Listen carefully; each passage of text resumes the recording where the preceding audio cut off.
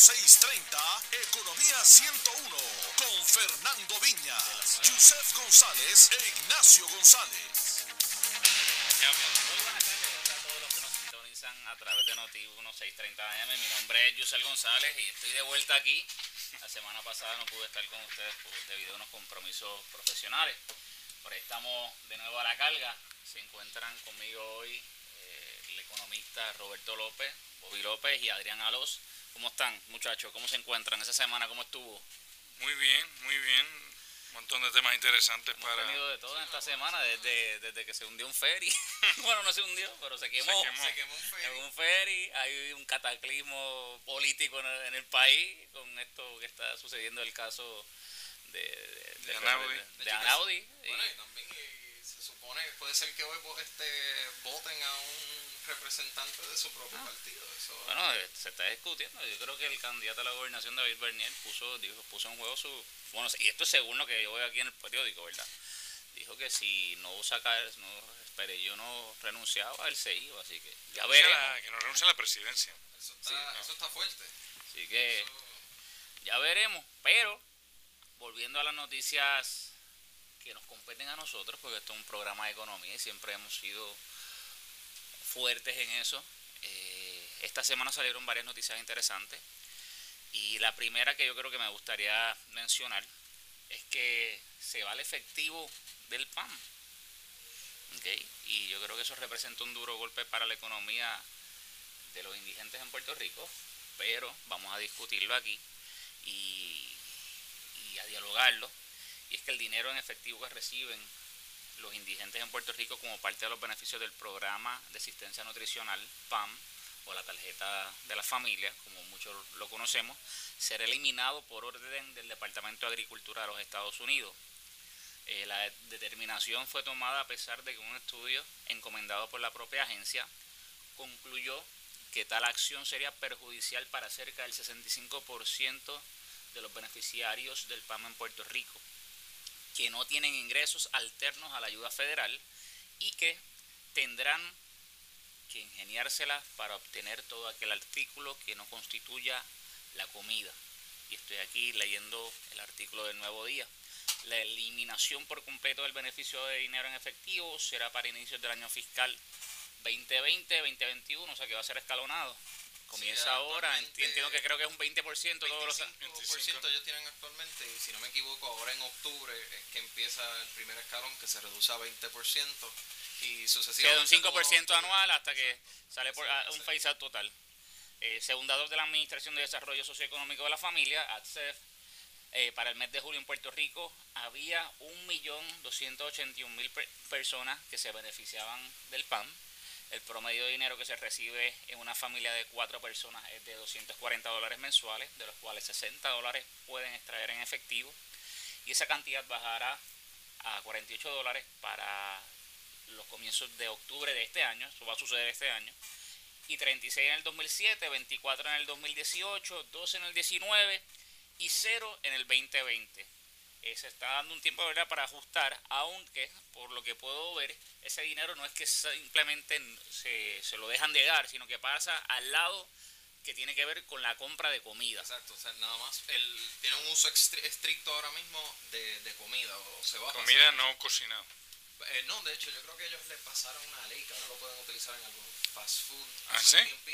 No sabía. Eso se estaba discutiendo, pero para que tengan una idea, un tercio en esencia de las personas en Puerto Rico están recibiendo PAN. El número era 1.200.000, si me equivoco. Eso es un tercio de todas. 1.300.000, 1.281.000 personas. O sea, eso es ahora. Que más de un tercio de las personas en Puerto Rico actualmente están recibiendo el PAN. Eso es bastante preocupante porque quiere decir que estas personas tienen un ingreso extremadamente bajo. En muchos casos, como mencionaste, no tienen ingresos. Yo entiendo el argumento de los federales, es que este dinero se asigna para el uso de alimentos nada más, y por ende ellos consideran que estar dándole el 25% en cash pues podría llevar a un mal uso de ese dinero. Pero el otro lado del argumento también es que estas personas no tienen ningún otro tipo de ingreso. Ha habido que... Estás dejando literalmente sin poder, por ejemplo, pagar su transportación. Claro, yo sé que hay argumentos en donde, y siempre se ha hablado, que hay una dependencia histórica sobre esto. Este programa comenzó en el 74, y cuando Puerto Rico fue incluido en el programa de cupones de alimentos. Y ya para el 81, el 51% de los residentes de Puerto Rico recibían asistencia nutricional. Esto según el estudio del USDA. Para el 82, el Congreso de Estados Unidos sacó a Puerto Rico del programa de cupones de alimentos y estableció una subvención en bloque que proveía el 75% de los fondos que de ordinario hubiesen recibido los beneficiarios en Puerto Rico. Todo esto implicó una reducción en los beneficios de los participantes y la imposición de requisitos más estrictos de elegibilidad. Como parte del proceso se eliminaron los cupones y las personas comenzaron a recibir un cheque mensual. Esto para el 2001 se estableció un sistema de transferencia electrónica y con este cambio los beneficiarios recibieron la llamada tarjeta de la familia que usan como cuenta de débito. Volviendo al tema de la dependencia, yo sé que hay mucha gente que muy probablemente necesita este tipo de ayuda. Ahora, en relación a ese tema, ¿ustedes creen que realmente hay una codependencia con este tipo de sistema? Una codependencia, bueno, yo creo que sí hay una tendencia a que las personas que participan en este programa participen en varios programas, ya sea de vivienda, desempleo, otros. Pero yo considero que el programa sirve más como dicen, como un safety net, como un último alivio para muchas personas que en otros casos no tienen pues tal vez no tienen la capacidad, no tienen la oportunidad de conseguir ese empleo. Sí considero que el programa da unos incentivos incorrectos. Es decir, por ejemplo, hay muchos casos que se ven de personas que participan del programa de PAN, consiguen un trabajo, aunque sea part-time, y entonces rápido se le quitan los beneficios del PAN porque sobrepasan el threshold mínimo, el límite mínimo de ingreso. Y yo considero que la manera que se debería hacer es poniéndole un phase out, igual que están haciendo ahora, que es simplemente que a medida que tu ingreso va bajando, pues la ayuda del PAN también se va disminuyendo, que no sea un escalón tan mínimo que lo elimine por completo, porque sí, eso fomenta que muchas personas pues entonces no busquen trabajo. Y no digo que no busquen trabajo también. O sea, por ejemplo, si les ofrecen un part-time de 10, 12 horas, pues eso no le va a dar para sustituir el ingreso del PAN en muchos casos. O sea, que sí, ahí tú tienes un incentivo de decir, bueno, pues yo me quedo con el ingreso del PAN, en lo que tal vez busco otro empleo que me genere más dinero. Roberto. Yo no me siento como muy preparado para un tema tan sofisticado como es el tema de la dependencia y las ayudas, el subsidio a la población, etcétera, porque es un tema muy sutil y que lo tenemos mal planteado como sociedad. Yo sí creo que o sea, todo el siglo XX ha sido todo el siglo de regalar, o sea, de ayudar a la gente dándoles dinero, y el siglo XXI va a ser el siglo donde nos vamos a aprender que regalar a la gente algo no necesariamente se los ayuda, sino que hay que ayudarles a salir de las condiciones. Entonces se está peleando, as we speak, de hecho el Departamento de Tesoro ayer me mandó una carta a Orrin Hatch, al comité, ¿cómo se llama al Task Force. Al Task Force, como diciendo, tenemos que avanzar en el camino de la igualdad en el Medicaid y que Puerto Rico acceda al Earning Tax Credit. O sea, a que se te incentive, programas de asistencia social donde se te incentiva a trabajar. Porque el regalo, si está condicionado a que tengas poco ingreso, ¿A usted no le, lo que hace es simplemente que la gente no tenga incentivo para trabajar. ¿A usted no le parece interesante que esto está saliendo en el mismo momento en donde los secretarios del Tesoro y de Salud han pedido un apoyo a la paridad de Medicaid en Puerto Rico, como tú bien mencionaste, y quizás también a lo de Earning Tax Credit, que se está hablando en Estados Unidos junto a la Junta de Control? ¿Sabes? Tenemos que tener en cuenta que esto empezó como un programa de cupones. En Estados Unidos está como programa de cupones. En Puerto Rico, por una corrupción que hubo en el 74, se cambió a cheque. Y después de cheque... Y entonces, pero después del cheque, ahora la corrupción no eran los gobernadores, no eran en el gobierno, sino que eran los usuarios.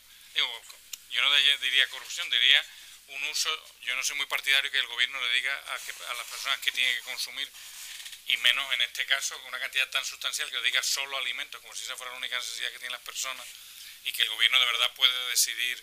Pero bueno, no, eso es más... pero el caso es que después de los cupones de alimentos, de haber pasado de cupones de alimentos a cheque, se pasó 75 por 5, 25 por 5 cash y 75 por 5 cupón, o en este caso era un débito en una tarjeta de crédito, y se quiere ir pasándolo todo a... Sí, ahora a la 100% a la parte de la que tarjeta de tiene que ver crédito. con alimentos. Ajá.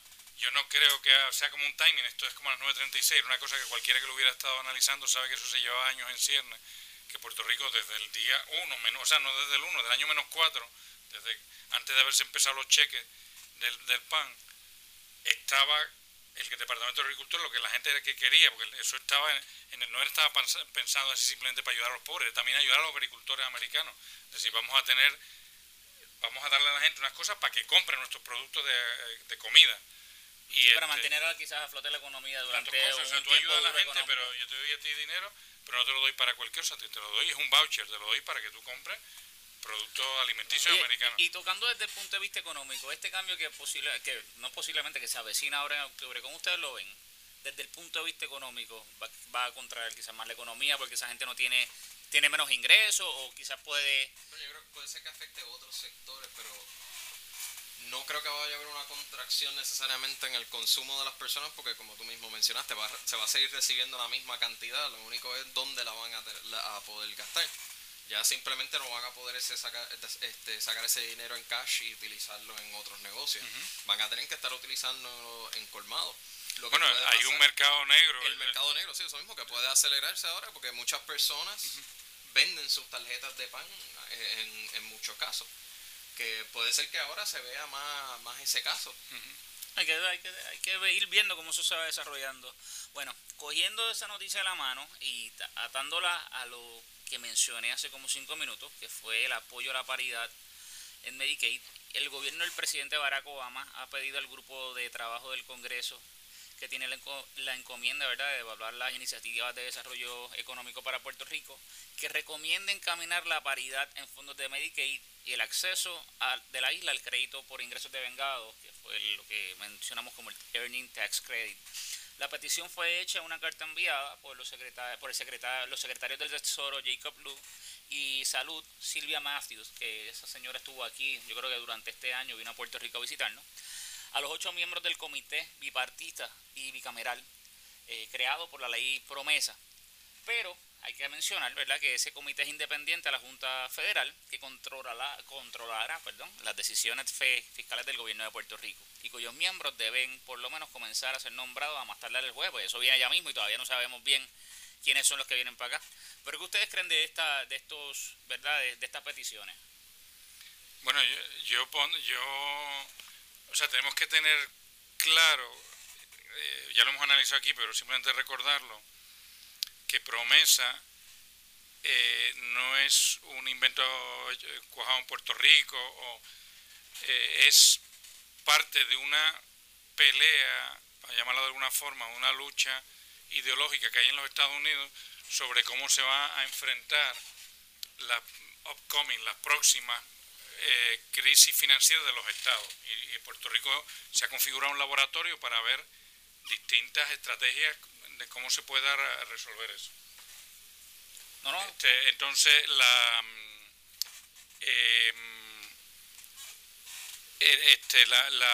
estrategia de la administración Obama, del Partido Demócrata, de esta administración Obama, porque Promesa realmente es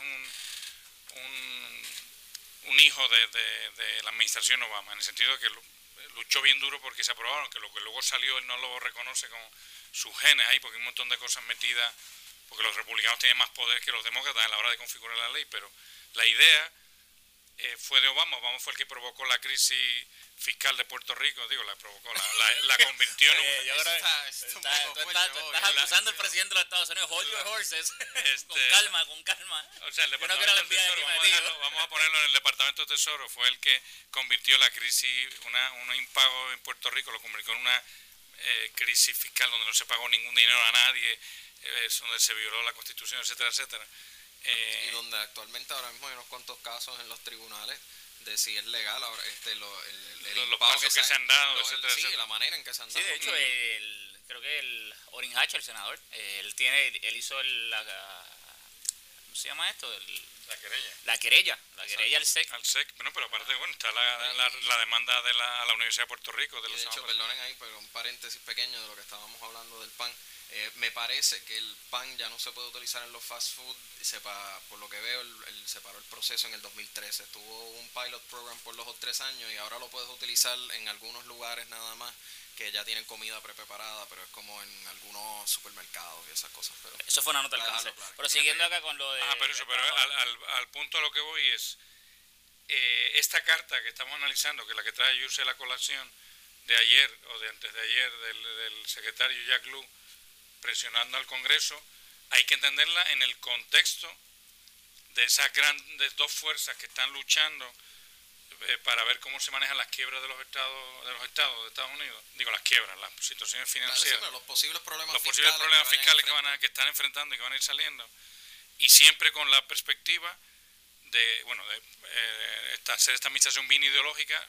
Lo maneja todo, la administración Obama bien ideológica, lo maneja todo en grandes ideas y grandes conceptos, y según su pelea él tiene que conseguir lo que siente la misión de Obama en Puerto Rico es conseguir que se dé prioridad en toda esta pelea a los fondos de pensiones sobre los bonos de operaciones. O sea, hay dos grandes deudas que están consumiendo los estados, que son las deudas como las de Puerto Rico de operaciones. Bueno, Puerto Rico tiene los dos en grandes cantidades, las deudas de operaciones, o sea, infraestructura y las deudas de pensiones. Entonces estamos en esa pelea. Es que Jack Lew se dedica a hacerle ver al Congreso, o sea, a hacer ver al Congreso como el que está poniendo lento la recuperación de Puerto Rico, versus la administración, que es la que está de verdad deseosa de meter mano. Y la verdad que yo estoy interesado en ver cómo va a ser esta dinámica dentro de la misma Junta, porque un poco más de la mitad de la Junta, son 4 miembros, van a terminar siendo de los republicanos. Y en esencia se van a tener que poner de acuerdo de cualquier manera, porque necesitas, si no me equivoco, 5 de 6 de los miembros que pueden votar para aprobar las medidas de reestructuración y las negociaciones entre los acreedores. O de alguna manera se tiene que resolver esa disputa. Sí, por eso que yo no veo, o sea, yo entiendo la movida de Obama, parece un poquito que se le fue la mano a la hora de tratar de, o sea, usar un país completo y al SICA, etcétera, para tratar de pasar una ley, me parece un poquito fuerte, se extralimitó un poquito. Pero además ahora tengo la duda de si de verdad él va a conseguir con la Junta como está, él va a conseguir su propósito. Alguien me comentaba esta mañana, decía, mira, pero tienes que tener en cuenta que la Junta va a estar 10 años en Puerto Rico, porque necesita 4 presupuestos balanceados para... Presupuesto mínimo y corrido. Y consecutivos balanceados. Esa es la parte difícil. Consecutivos, o sea, 10 años con suerte. Exactamente, o sea, que estamos hablando de 10 años, entonces decir, bueno, pues a lo mejor simplemente plantó bandera en Puerto Rico, tenemos para hacer un gran laboratorio, como hizo este hombre, el último presidente americano, Tocqueville. Ponemos a Puerto Rico para jugar, un playground para probar distintas estrategias, en la LED, etcétera, y vamos a tratar vamos a ver qué pasa, y entonces él puede asumir el riesgo que los próximos 3 años, los próximos 4 años, la Junta sea republicana y se dedique simplemente a cuadrar presupuesto, claro, y pagar bonistas. No, y para que las personas entiendan lo difícil que es cuadrar un presupuesto en el caso de Puerto Rico, este año pasado el presupuesto se revisó 3 veces durante el año y todavía se terminó con un déficit de $100 millones. O sea que tampoco va a ser un proceso fácil, y ahí tienen una idea de lo difícil que va a ser cuadrar 4 presupuestos corridos. Y esa no es la única medida, o sea, tienes que cuadrar 4 presupuestos y encima de eso ya tienes que tener acceso a lo que ellos consideran reasonable rates para las deudas. Nadie explica que es reasonable. Claro. O sea, eso puede ser 5%, puede ser 10%, puede ser 3%. Ajá. Eso hay que irlo viendo en el camino. Una de las cosas que me pareció interesante es lo que representaría, ¿verdad? El que se buscara la paridad en Medicaid y que se nos diera el Earning Tax Credit, que más o menos serían alrededor de $6.300 millones o 6.3 billones de dólares anuales entre el 2011 y 2019. ¿Okay? Y eso me parece interesante, porque eso sí nos daría un impulso económico. Yo creo que eso sí nos daría un impulso económico, pero yo no veo muy probable que eso se apruebe, Por las negociaciones en la Junta y demás. No solo negociaciones en la Junta, es que, bueno, nosotros no pagamos contribuciones de income tax a nivel federal, las pagamos a nivel local. Y yo no creo que muchos representantes y senadores en Estados Unidos estén a favor de dar ese tipo de ayuda, de transferir income tax que pagaron en lo que sería el mainland en Estados Unidos y transferirlo directamente a Estados Unidos, a Puerto Rico. Me parece que muchos de sus constituyentes no estarían felices con eso. Con el earning... sí, que se nos extiende el earning tax credit, porque nosotros no llenamos, de hecho nosotros en Puerto Rico no llenamos planillas federales a menos que trabajemos en Estados Unidos. Que no creo que muchas personas, muchos residentes, especialmente de estos estados republicanos, estén a favor. Entonces yo veo eso un poco difícil. De hecho, uno de los puntos más fuertes y más enérgicos que defendieron era el que durante toda la negociación de la creación de la Junta fue que no se nos diera un bailout. O sea, que no sacaran, que este problema no se resolviera a costa del dinero del pueblo norteamerano. Sí, o sea, eso lo pelearon y lo lucharon y lo consiguieron. Bueno, a nosotros nos han dado lo que le dicen backdoor.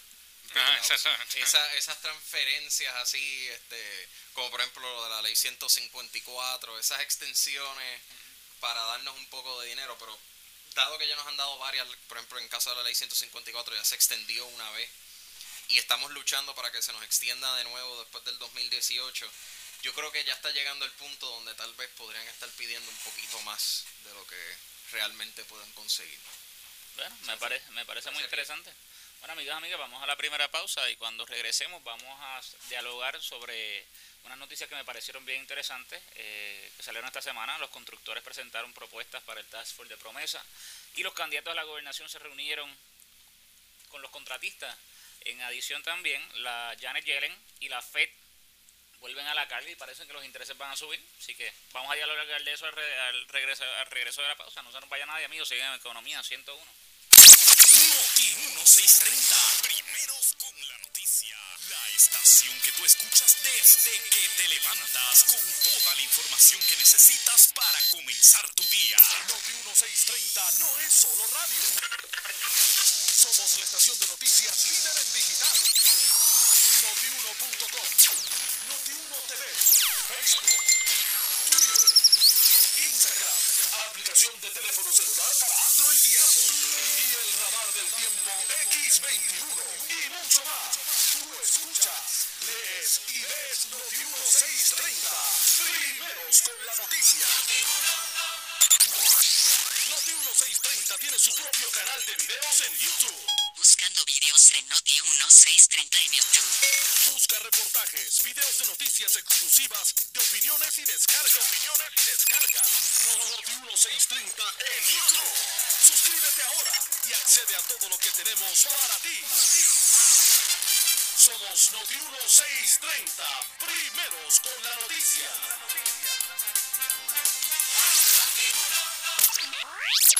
El caso de corrupción más grande de la actual administración gubernamental.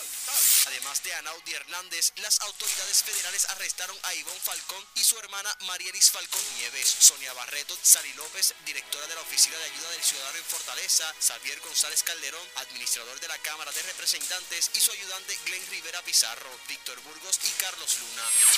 Unos se declararon culpables y otros van a juicio.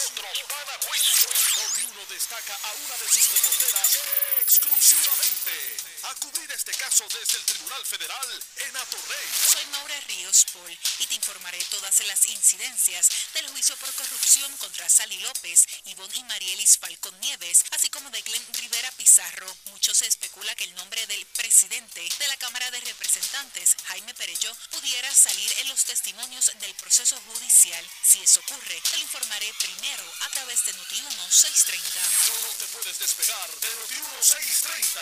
Primeros con la noticia. Noti1 630 es la estación de noticias que te mantiene informado de todos los acontecimientos del día a día. Entra ahora a Noti1.com desde tu celular o cualquier dispositivo con acceso a internet. Esta es la página web más caliente de las noticias. Noti1.com. En En la era digital no hay estación de noticias más sólida y de mayor cantidad de seguidores que Noti 1630. Superamos la competencia en Instagram por más de 16,000 seguidores. En Twitter por más de 45,000. Y en Facebook por más de 270,000 personas. Eso es data comprobada y constatable. Queda demostrado que Noti 1630 es la estación de noticias líder. Verdadera autoridad en Puerto Rico. Tú escuchas en Noti 1630 Economía 101 con Fernando Viñas, Yusef González e Ignacio González. Muy buenas tardes, mi nombre es Yusef González, seguimos aquí en Economía 101. Les recuerdo a todos nuestros amigos que nos pueden buscar en nuestra página de Facebook, en economia101.com, y también en la página de internet, www.economia101. Ahí nos pueden dejar sus comentarios y demás, y siempre los vamos a contestar mientras no sea posible. También les recuerdo que más adelante en el programa vamos a abrir las líneas. Ya sé que hemos recibido varias llamadas ya, pero vamos a discutir los temas y después se las vamos a abrir las líneas para que ustedes nos den su opinión. Bueno, estábamos hablando de diferentes cosas, y cuando regresemos ahora vamos a tocar el tema de Janet Yellen y la Reserva Federal. Y es que la Reserva confirmó esta semana que vuelve a la carga en la subida de tipo de los intereses en Estados Unidos después de los continuos aplazamientos en los primeros meses del año, y se ha fortalecido, ¿verdad? Según las palabras de su presidenta, la señora Yellen, se han fortalecido los mercados, y que me imagino ahora tirarán un freno con esta subida de intereses, o la subirán igual que la última subida, que fue estética. Bueno, en el caso de que la suban, pues sí, probablemente sería estética, otro 0.25, que nadie se va a dar cuenta, ni que ni siquiera lo cambiaron, en todo caso, pero todavía está ese downside risk, como mencionan, esos riesgos hacia el lado negativo, y por alguna razón yo no considero que lo vayan a subir de nuevo. Se espera que próximamente comiencen las negociaciones de lo que sería el Brexit, la salida de Inglaterra. Eso va a estar interesante, hay que ver cómo los mercados responden a eso. Exacto, cuando Inglaterra trata de negociar su salida de la Unión Europea, y igual que cuando votaron para salir, los mercados internacionales pues cogieron un cantazo, por no decirlo de otra manera, y me imagino que ellos están esperando que eso vuelva a ocurrir, y probablemente no suban la tasa, pero de ellos considerar que la economía está bastante estable y subirla, probablemente sería un 0.25 de nuevo. Si vemos los últimos 10 años, esos han sido los cambios, ¿no? Ellos no han tenido un cambio más de, creo que 0.25, 0.5 en los Yo he leído en artículos que no se espera que en los próximos 20, 25 años suban dramáticamente los intereses, así que por lo menos para todas las personas por ahí que tenemos aunque sea $1 en la cuenta de ahorro, pues eso es negativo, porque no va a estar generando nada. Hay que tener en cuenta que no han subido, no vayamos a engañar a nuestra audiencia, no es que hayan subido las tasas de interés, es que ha dicho que está más dispuesta Janet Yellen y varios de los directores de la Junta de Directores de la Reserva, que estarían más optimistas, más menos, tiene que haber otra palabra, más disponibles dispuestos a subir las tasas de interés, menos en contra. Pero tenemos que también tener en cuenta que todas las declaraciones, absolutamente todas, de Janet Yellen y de la Junta de Directores, pasan por un proceso de todo el andamiaje de la Reserva Federal, porque todas esas declaraciones mueven los mercados. Entonces, de hecho, están diseñadas muchas veces para simplemente esto, estaríamos disponibles, estaríamos considerando, simplemente ya eso es una acción de política monetaria para tratar de mandarle unas señales a los grandes players y a los mercados para que se preparen y empiecen a bajarla. Y también para ver la manera en que los mercados van a reaccionar. Eso es otra estrategia, o sea, si lo van diciendo poco a poco a través del tiempo, ven cómo los mercados están pues respondiendo, y pueden tener una mejor idea de cuál sería el impacto. Pero nuevamente yo digo que para las personas, pues para todos nosotros que no trabajamos directamente en un banco ni tenemos grandes inversiones, que suban la tasa a 0.25 o la bajen 0.25, en verdad no nos afecta a nosotros mucho. Yo sí, pienso, no tanto desde el punto de vista como de individual, yo sí pienso que estas tasas de interés tan bajitas no reflejan la realidad en la que está viviendo el mundo ahora mismo, que es una gran acumulación de deuda en todos los países. El dinero está tan barato que la gente de verdad se está lanzando a grandes acumulaciones de deuda. Grandes acumulaciones de deuda que simplemente pasar gastos hacia el frente. Claro, cuando esa deuda es para, como en el caso de Puerto Rico, para infraestructura o lo que sea, le estamos pasando para hacia el frente a generaciones y generaciones. Entonces, el dinero tan fácil, digo, Puerto Rico no tiene dinero fácil, no tiene dinero ninguno ahora mismo de hace 4 años para acá, pero en general en Estados Unidos el dinero tan barato lo que está haciendo es permitiendo que se acumulen unas cantidades de deuda que en su momento puede ser un problema, o viene unos crecimientos de la economía. Tú lo que, para ver si te entiendo, ¿tú crees que esto está creando una burbuja económica? Sí, vamos, una burbuja no de reventar y se va a caer una burbuja de deuda. Una debacle como la que tuvimos, o parecida a la que tuvimos en el 2008. Lo que pasa es que la del 2008 fue una burbuja de activos, o sea, unas cosas que valen mucho y, o sea, que perdieron su valor. Y perdieron su valor, de repente la gente dice, mira, eso no vale tanto. Hay que pagarla como quiera, o sea, hay que ver cómo miramos eso. No, por eso, entonces, la deuda es otra cosa. La deuda es, la gente está, en general, en el mundo, empezando por China y siguiendo por Estados Unidos, son los dos grandes, pero Europa también, está making their way on credit, están haciendo su dinero a base de coger prestado. Cuando vayamos ahora a las propuestas de los contratistas, de los constructores, la Asociación de Constructores de Hogar, de constructores, ellos todo lo que proponen es, vamos a gastar más en infraestructura, etcétera, cosas bien sanas que todo el mundo estaría de acuerdo, pero vamos a gastar más. Pero gastar más en infraestructura solo es posible endeudándose más. Ya digo, Puerto Rico es un caso especial que no tiene acceso a los mercados y pero en el mundo, estamos hablando a nivel global. A nivel global yo creo que que los niveles de deuda son exagerados a nivel de todos los países. Pero es peligroso porque ustedes se imaginan que, por ejemplo, de momento China, Estados Unidos, quizás los países que más tienen deuda actualmente no puedan pagar su deuda. Bueno, Japón, quizás sería hasta más peligroso que Japón sería un caso clásico aquí, porque si no me equivoco la deuda de Japón ya va cerca de 200% de su PIB, que es extremadamente alto. En el caso de Puerto Rico nosotros estamos cerca del 100% del PNB, que utilizamos. Y Estados Unidos está igual, 104%. Pero eso es muy peligroso. Si de momento colapsa, como Roberto dice, la confianza en estos mercados, hay que recordar la mayoría de las personas o programas que invierten en estos bonos son programas de retiro. Porque claro. En clásico es que, en teoría, ¿verdad?, lo más seguro son los bonos de los gobiernos. Eso era lo que siempre se le lleva vendiendo a las personas desde el principio del siglo pasado. Y si ahora tú le dices a todos estos sistemas de pensiones que tienen inversiones en el gobierno, que no les vas a pagar, peor que el 2008. Pues exacto. Y de hecho, algo similar es lo que está pasando en algunos de los programas de retiro de aquí sí, que prestaron, que compraron bonos del gobierno y pues ahora están un poco apretados. El gobierno de Puerto Rico. El del gobierno de Puerto Rico, sí, tampoco es un % muy alto, pero está ese caso. Pero imagínense que todos estos programas ahora privados empiecen a tener esos problemas. Yo no me lo quería imaginar. O sea, eso, por ese lado es donde sí yo creo que Roberto estaría diciendo. Si de verdad esa burbuja POPs explota, no se puede controlar, pues eso sería un problema. Y para mí el paso para controlarla es subir, que los precios del dinero sean reales. Y no tenemos precios en los mercados reales del dinero. Yo creo que un argumento para decir que hay una burbuja es si todos vemos ahora mismo el stock market donde está ahora mismo, mucho más alto de lo que estaba inclusive hace unos años, luego de la caída y previo de la caída.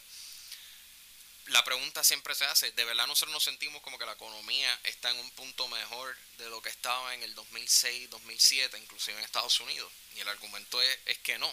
Eso quiere decir que probablemente hay una burbuja en algunos sectores. Ya hay varios economistas que han salido discutiendo este tema. Pero Adrián, tú mismo señalaste la semana antepasada, lo que sea, que un indicador de que el precio no es real del dinero, es que hay países donde se está vendiendo, alquilando, el dinero se vende, alquilando a intereses negativos. Exacto. O sea, donde la deuda es negativa. En esencia el dinero no está valiendo nada y eso también lo podemos ver los consumidores en todas estas tarjetas que nos están llegando con 0% de interés por 1 o 2 años, en algunos casos hasta más. O sea, en esencia es una tendencia que se está dando mucho en Europa. También, pero eso lo que te está diciendo es que prestar el dinero no les vale nada, o sea, el dinero no está está perdiendo su valor. Sí, eso es peligroso. No, por eso, porque las tasas de interés, donde voy es que las tasas de interés están siendo artificialmente mantenidas por los gobiernos porque se creen que pueden, o sea, han visto simplemente que si aprieta el botón de bajar la tasa de interés, empieza a haber una construcción y aprietan aquí, baja un poquito más, empieza a haber otra construcción y se venden unas casas y no se dan cuenta de la realidad de que uno no puede estar o sea, dejando que el dinero se intercambie, o sea, artificialmente tratando de mantener un precio. Sí, esto afecta por el lado de consumo y también afecta, como mencioné anteriormente, a las personas que ahorran dinero. Ahora mismo tú tienes tu dinero en una cuenta de ahorro y te está ganando menos de un 1% de interés al año. Uno muchísimo. Uno es altísimo. De hecho, hay algunos bancos que tú puedes conseguir un 0.9%, el fabuloso, el altísimo 0.9%. De todas maneras, no quiero envolvernos mucho en este tema porque todavía nos queda programa. Y quiero atar este tema con un artículo que salió esta semana en la Reserva Federal, en el Liberty Street Economics, sobre la tasa laboral en Puerto Rico. Sé que tú nos vienes a hablar de eso, Adrián, sí que... Sí, estamos... La tasa de participación laboral. Sí, vamos a continuar resumiendo algunos de estos artículos muy interesantes que salen en Liberty Street Economics, que algunos economistas del Fed de Nueva York han estado escribiendo. En este caso hablan de la tasa de participación laboral. ¿Qué es eso? Y la tasa de participación laboral representa todas las personas que tienen empleo o están buscando empleo, que están en la edad de poder trabajar. Típicamente esos que tienen más de 16 años de edad y, si no me equivoco, menos de 65 o 66, pero todos los que están activamente trabajando o buscando empleo. Y eso fue un estudio hecho aquí en Puerto Rico. Bueno, no, ese reporte lo hicieron unos economistas del Fed, pero los datos se producen aquí localmente en combinación pues con el Departamento de Trabajo y la Junta de Planificación de Puerto Rico. Okay. Para que tengan una idea, en el caso de Estados Unidos, cerca del 62-63% de la población está o activamente buscando empleo o trabajando. En el caso de Puerto Rico actualmente, lo que ellos resaltan aquí es que la tasa ya está en 40%. Y si vemos, han habido algunos meses que inclusive ha estado por debajo del 40%. O sea, eso significa que solo 4 de cada 10 personas que pueden trabajar están buscando trabajo. Buscando trabajo o trabajando. Trabajando, están en la fuerza laboral. Ajá. Exacto, o sea que en esencia 6 de cada 10 de los que pueden trabajar no lo están haciendo. Otra cosa. Ajá. Y ahí se incluyen personas que puede ser que se retiraron temprano o jóvenes que todavía estén estudiando. Bueno, o amas de casa. O amas de casa también. Es importante mencionar eso. Pero lo importante que resalta el reporte es que para todas las edades en Puerto Rico la tasa de participación laboral es menor que en Estados Unidos. O sea, ya sea personas de 30 a 40 años, ya sea jóvenes de 20 a 25 años, de 60 a 65 años, en Puerto Rico menos personas están buscando empleo o trabajando que en Estados Unidos. Y pues obviamente esto genera unos problemas para la economía de Puerto Rico porque simplemente no se genera bastante actividad económica pues para fomentar ese desarrollo que necesitamos actualmente. Según el estudio, ¿a qué se debe que no se haya estado buscando empleo? Que hay tan poquita participación. Bueno, llegar a esas conclusiones, ellos mismos los mencionan, es un poquito difícil porque pues, hay un sinnúmero de razones, pero las principales que han estado afectando esta tasa de participación laboral, la cual históricamente hemos estado por debajo de Estados Unidos. Estados Unidos, y es una de las tasas laborales más bajas del mundo. Más bajas del mundo, o sea, pero sí se ha reducido. En el 2006 estaba en 49%, o sea que ya teníamos un momento donde por lo menos la mitad de la población de Puerto Rico estaba trabajando o buscando trabajo. Ya pues bajamos a 40 y en algunos casos hemos bajado de eso. Dos aspectos que de verdad han afectado aquí es la migración y la recesión económica. A medida que pues comenzó la crisis económica en el 2006 de Puerto Rico, que fue cuando comenzó nuestra recesión, y se empeoró en el 2009, pues cada vez más empleados pues perdían su empleo y en muchos casos las personas simple y sencillamente se rendían, paraban de buscar trabajo y por ende bajaba la tasa de participación laboral. Y otro aspecto que se mencionó, la migración. Muchas personas simplemente se están yendo. Cuando están creo que más de medio millón de personas. Sí, ahora mismo creo que en los últimos, desde el 2010, el net migration, que es la migración neta de las personas que vienen, ya estaba por cerca de 300,000. Pero es que no entiendo algo de un tipo que emigra, es un tipo que deja de estar ni buscando trabajo, ni desempleado, ni en la fuerza laboral. O sea, que desaparecen las estadísticas. No entiendo cómo se puede achacar una baja tasa de participación por una alta inmigración. Un tipo que emigra deja de estar en las estadísticas, punto. Entonces baja el numerador y el denominador. No, sí, no ese es un buen caso. Primero es que no es proporcional, por eso es que cambia. Pero para no entrar en esos casos técnicos se pueden dar algunos ejemplos como, por ejemplo, familias se van. En esos casos donde las familias se van, pues tal vez se van más que estaban activamente buscando empleo o trabajando de esos que no. Claro. Pero el efecto principal sobre la tasa de participación laboral es simplemente las personas que se rindieron, que pararon de buscar empleo. Bueno, o sea, la explicación más... es una de la baja tasa laboral es una de las peculiaridades económicas de Puerto Rico más llamativas. Cualquier task force, hemos hablado de que hay 40 estudios sobre qué pasa en Puerto Rico, cómo echarlo para adelante, etcétera. Y siempre que viene alguien de fuera, lo que dice, oye, ¿por qué hay tan poca gente buscando trabajo? Entonces, por ejemplo, la ley promesa, el 425, 450 No, 425. El salario mínimo de 425 sale por el escándalo que le produjo a esta mujer, a la Kruger, el decir, oye, porque en Puerto Rico nadie está buscando trabajo, ¿qué es lo que está pasando? Entonces a ella se le ocurrió decir, mira, es que quizás los salarios están puestos, el salario mínimo está con relación al de Estados Unidos, es el mismo que el de Estados Unidos, y entonces ningún empleador no tiene dinero para pagar los salarios de Estados Unidos, una cosa de esa. Entonces, de ahí es que se le ocurrió la idea, que no sabemos hasta dónde llegar, de permitir que en Puerto Rico se baje la tasa. No es que se baje, sino, para eso permitir que se baje el salario mínimo. Exacto. O sea, no que se baje el salario mínimo, que se dé menos del salario mínimo a la gente. A esas de menos personas que están entrando ahora. Ajá. Pero un efecto que no se toma aquí en consideración y se debería, pero ellos no lo mencionan en el reporte, es lo que le dicen en Estados Unidos el underground economy, la economía informal. La economía informal en el caso de Puerto Rico, algunos estimados la ponen tan alta como cerca del 30% y los más conservadores cerca del 23%. O podemos asumir que por lo menos un cuarto de la economía de Puerto Rico es informal. Eso quiere decir que no se recoge en todas estas que esa gente no aparece como trabajando. O sea que tú puedes ser que tengas un % más alto de personas trabajando, simplemente no lo reportan. Sí, pero yo contra eso diría... Mira, hay que reconocer que todos los países tienen una tasa de economía informal, no todo el mundo en todos los países reportan todo.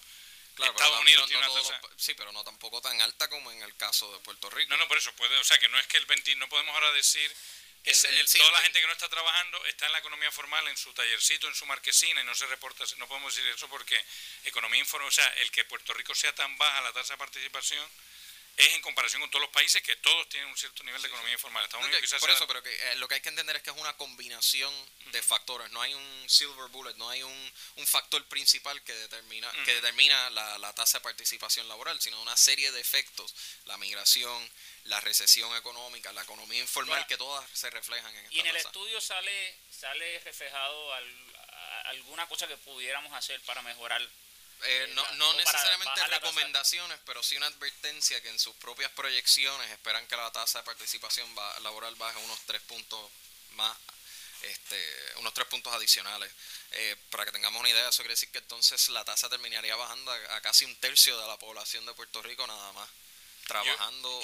Sí, te entiendo. Y también el cambio en la estructura de la población de Puerto Rico, a medida que hay más personas retiradas, también va a ir afectando la tasa de participación laboral en los próximos años. O sea, que es sumamente preocupante lo que nos espera. De verdad puede llegar el punto donde nada más un tercio de la población que puede trabajar cargue el resto. Estamos bastante cerca, de hecho. Yo quisiera de todas formas señalar uno de los principales culpables que de la tasa de participación baja, que es un poquito más optimista el diagnóstico, que es que Puerto Rico, una de las razones fuertes por las que tan poca gente trabaja pudiendo trabajar en Puerto Rico es porque tenemos la mayor tasa de universitarios entre gente de 25 y 45 años, una de las mayores tasas de universitarios del planeta. Es decir, en Puerto Rico todo el mundo cuando sale de la escuela superior entra a una universidad. Eso se puede achacar a su vez a otra peculiaridad que tiene Puerto Rico, que las becas Pell, que están hechas en principio como una ayudita marginal o un apoyo al costo de la universidad, En el caso de Puerto Rico, por ser realmente, las becas Pell están diseñadas para Estados Unidos, en el caso de Puerto Rico, resulta que con $5,000 al año, muchas universidades pueden pagarle a un tipo los estudios completos. Bueno, en el caso de esas personas que, pues yo lo digo, yo estudié en la Universidad de Puerto Rico, cuando tú recibes $5,000, o sea, literalmente te da para cubrir el año completo, los libros. Todo. Por eso en la Universidad de Puerto Rico te da para pagar el carro. No, pero estoy hablando que hay muchos tipos. Bueno, no se supone, pero sí, no voy a negar que van a haber casos de eso. Por eso, no, lo que quiero decir es... Yo usaba tren, por si acaso, tampoco... Que el bottom line es Puerto Rico, la gente se estudia demasiado en la universidad, en el sentido, en comparación con otros países, y eso hace que no aparezca en las estadísticas, o sea, que aparezca un tipo que tiene una cierta edad de poder estar trabajando, tiene más de 16 años, y no tiene, y no está trabajando, ni buscando empleo, porque está estudiando. Es cierto, y si ves las tasas de empleo, que no se mencionan aquí en este reporte, pero las tasas de empleo son los niveles más bajos son para esas personas que tienen menos de 25 años. Y es por eso mismo, porque tienen la opción de ir a estudiar, y pues obviamente tú tomas esa oportunidad.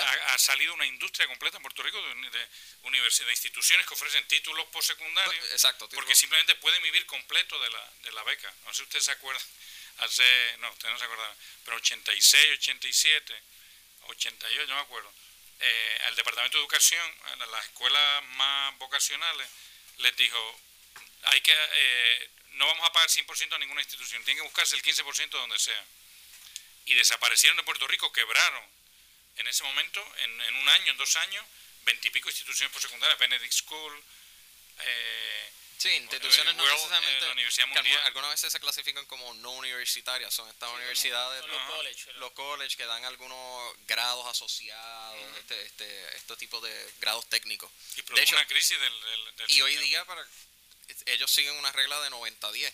90% nada más puede venir del gobierno federal. O sea que en ese caso también se les cubre casi todos los costos. Este tema Piqui se extiende. Vamos a una pausa y cuando regresemos vamos a tocar lo de la propuesta de los constructores y vamos a las líneas cuando regresemos. Recuerden, nos pueden dar una llamada al 787-758-7230, los que nos estuvieron llamando durante el programa. Al regresar de la pausa le vamos a abrir las líneas, así que no se nos vaya nadie, seguimos Economía 101. Si de coberturas especiales se trata, nadie le pone un pie al frente a Noti 1630. Primeros con la noticia. Noti 1630 no es solo radio. Somos la estación de noticias líder en digital. Noti1.com, Noti1 TV, Facebook, Twitter, Instagram, aplicación de teléfono celular para Android y Apple, y el radar del tiempo X21 y mucho más. Tú escuchas, lees y ves Noti1 630. Primeros con la noticia.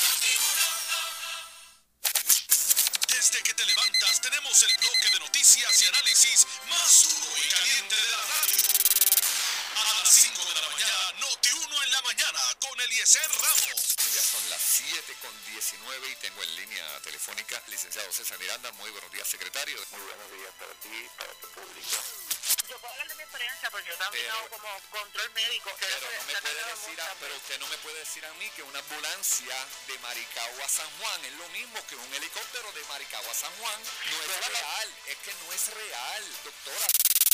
A las 8 de la mañana, Ferdinand Pérez y José Sánchez Acosta la sacan del parque en Jugando Pelota Dura. Porque fíjate lo que está diciendo el gobernador.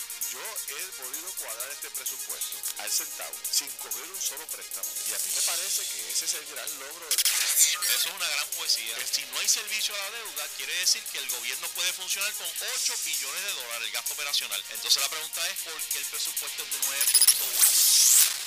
A las 9 de la mañana, Mario Porrata se pasa por la piedra al que sea. Vamos a sacar dinero de un bolsillo para meterlo en el otro. ¿Y sabes a quién le hacen eso? Al Fondo del Seguro del Estado, a la Administración de Compensación por Accidentes Automovilísticos. Acá. Ya lo han hecho antes. Luis Fortuño lo hizo también. By the way. Que no quepa la menor duda que todos lo han hecho. De 5 a 10 de la mañana, tú escuchas Noti1 630. Primeros con la noticia.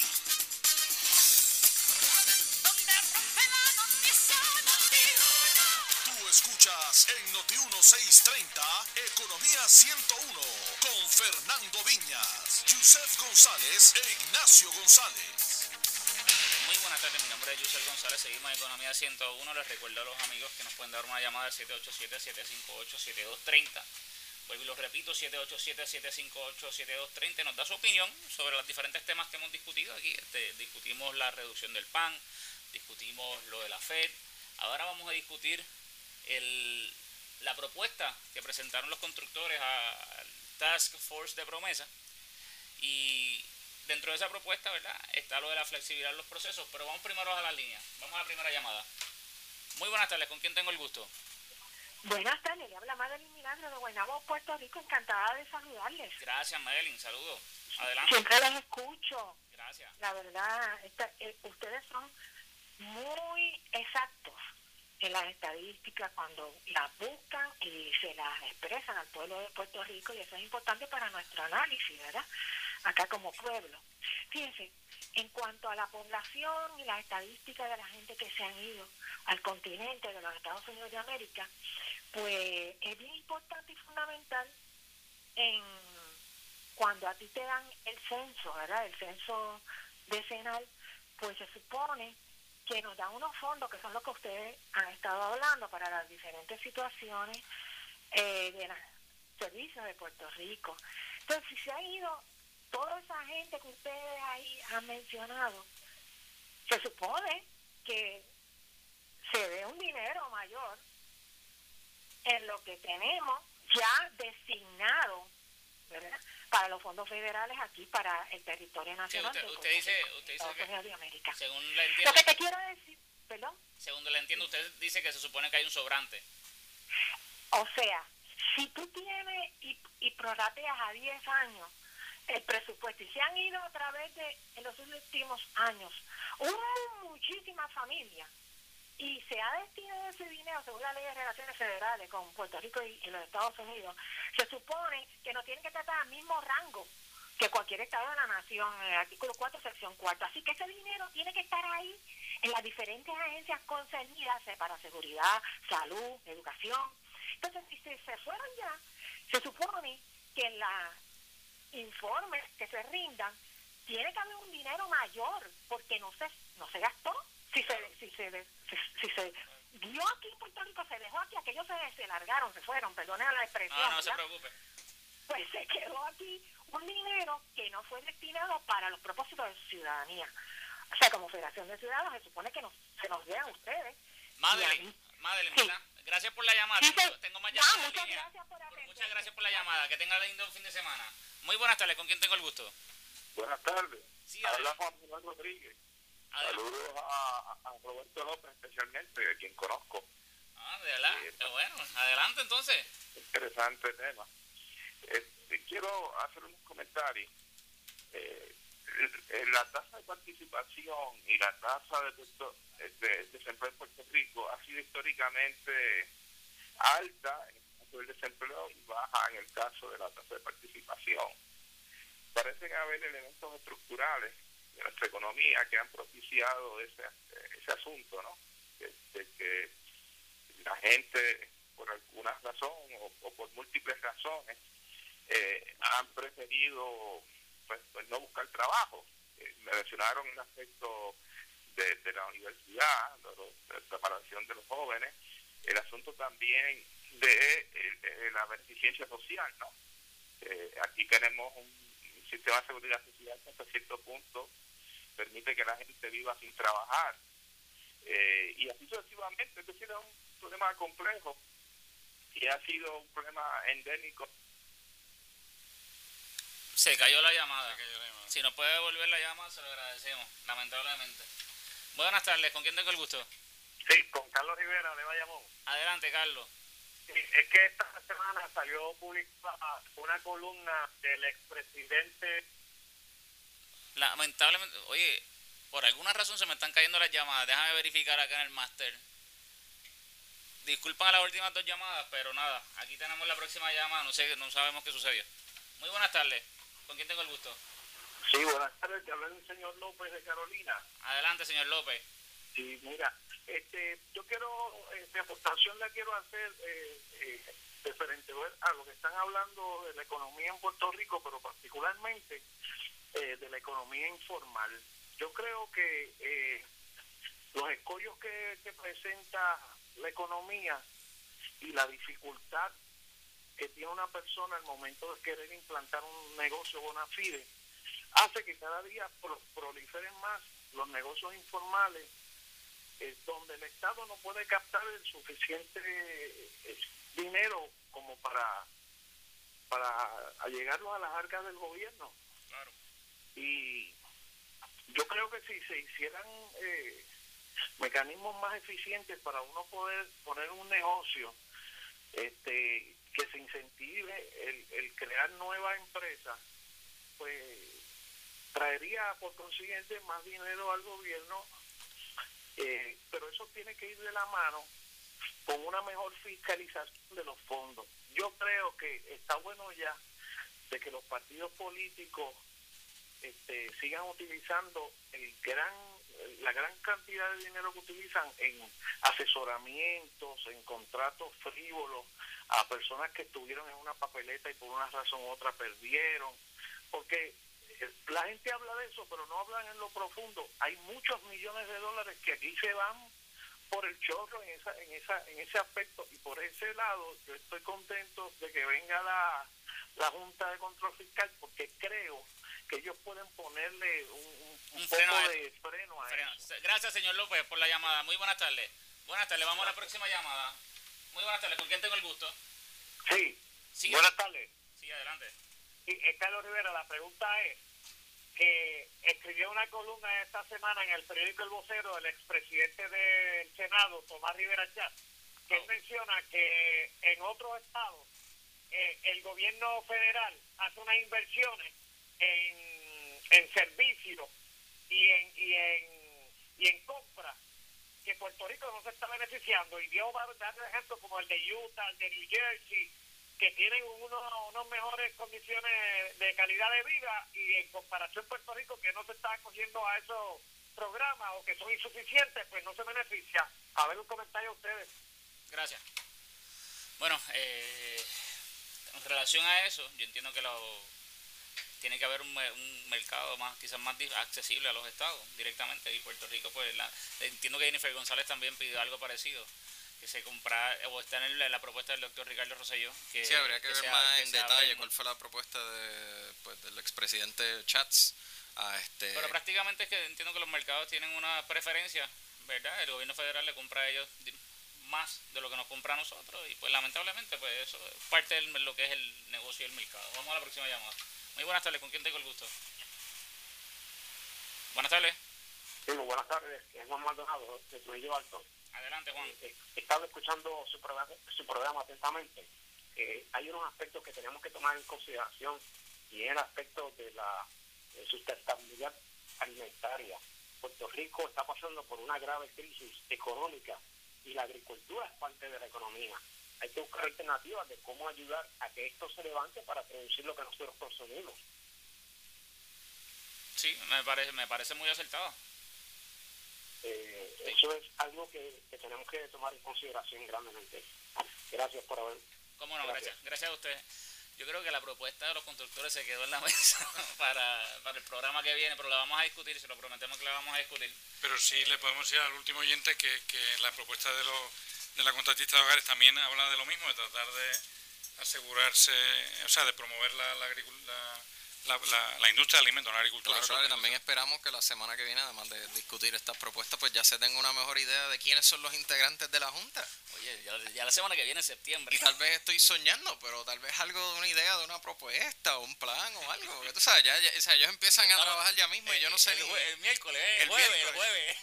Y todavía no hay nadie. No se sabe ni quiénes son. Bueno, amigas, amigas, con eso nos vamos. Siempre un placer estar con ustedes. Que tengan todos buen fin de semana. Esta es la emisora con el equipo de reporteros y analistas más grande de la radio puertorriqueña. Noti 1630. Primeros con la noticia. Este año 2016.